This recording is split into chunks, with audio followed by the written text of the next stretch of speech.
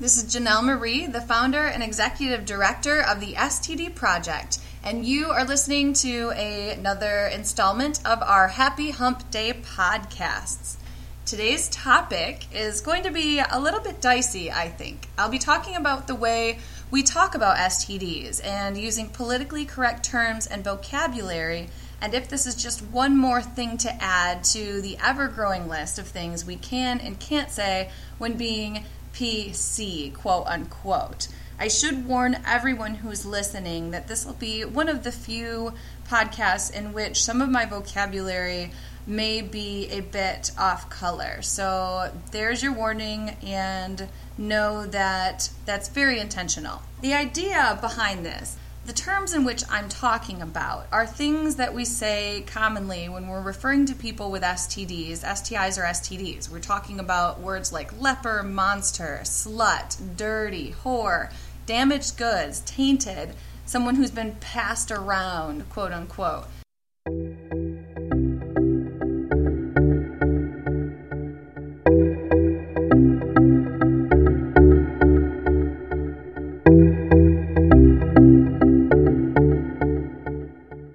I've heard from a couple of people randomly in different discussions that it's kind of getting over the top. This is like political correctness gone mad, and social considerations are becoming excessive. This is just ridiculous. We can't always filter every single thing we ever say and be worried about everyone we might offend because there are so many things we can't say now. Here's the thing.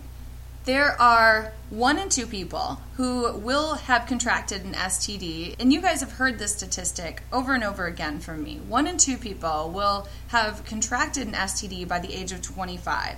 80% of all women, this statistic has been said a couple of times as well, 80% of all women will have contracted an HPV infection by the age of 50 at some point in their lives. That's a lot of people that are affected by STIs and STDs. Chances are you know not only one, but many people who are affected by STIs and STDs. I say that because we don't say the people who are hearing impaired anymore are deaf. We don't call African American people Negroes. We don't call Italian people wops. We don't say when something's not cool or not okay, we don't say that's so gay. We don't call mentally disabled people retarded. We don't say when we're screwing someone over that we're Jewing someone. We don't call Cubans or Puerto Ricans wetbacks. We don't call white people crackers. We don't even call transgender people trannies or lesbians dykes or little people midgets. There are all sorts of things we don't say.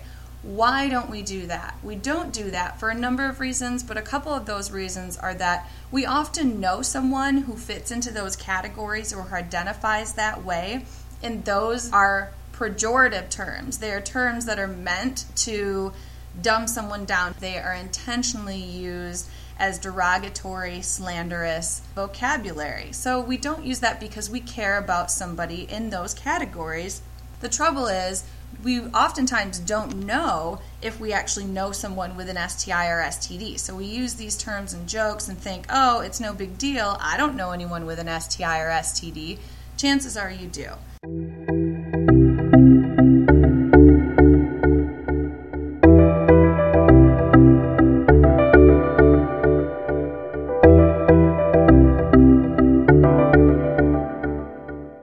The issue also is not only just that we care about these people and hurting their feelings and, worried about this sensitivity. It's that a person's word choice is scientifically proven to have a significant framing effect upon the actual perceptions, the memories, the attitudes in both of the speaker and the listener. So you're subconsciously defining yourself by the words you're using.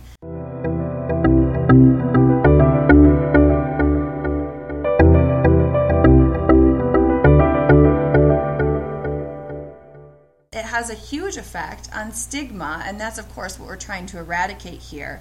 And it either adds to the stigma that's already there or it helps reduce stigma. So if you're an advocate or an activist and you want to do that, of course your word choice is going to be important. And overall, it minimizes that alienation and discrimination against socially disadvantaged groups. People with STIs and STDs are socially disadvantaged because they're disenfranchised and taught to believe that they are somehow subpar to the rest of society, when in fact it's almost a majority of people who have had some experience with an STI or STD.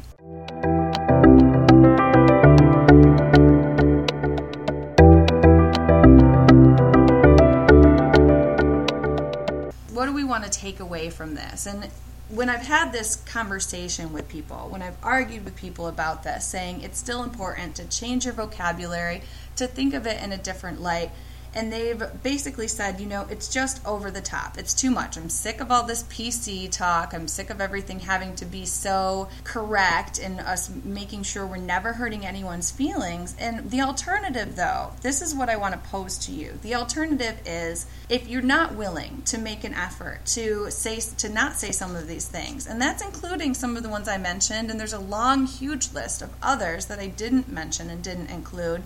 If you're not willing to do that, you're really actually just saying you're too lazy to slow down, think about what you're saying, and find a substitute vocabulary word. You're too lazy to make that effort. It doesn't affect you. You don't think it affects you.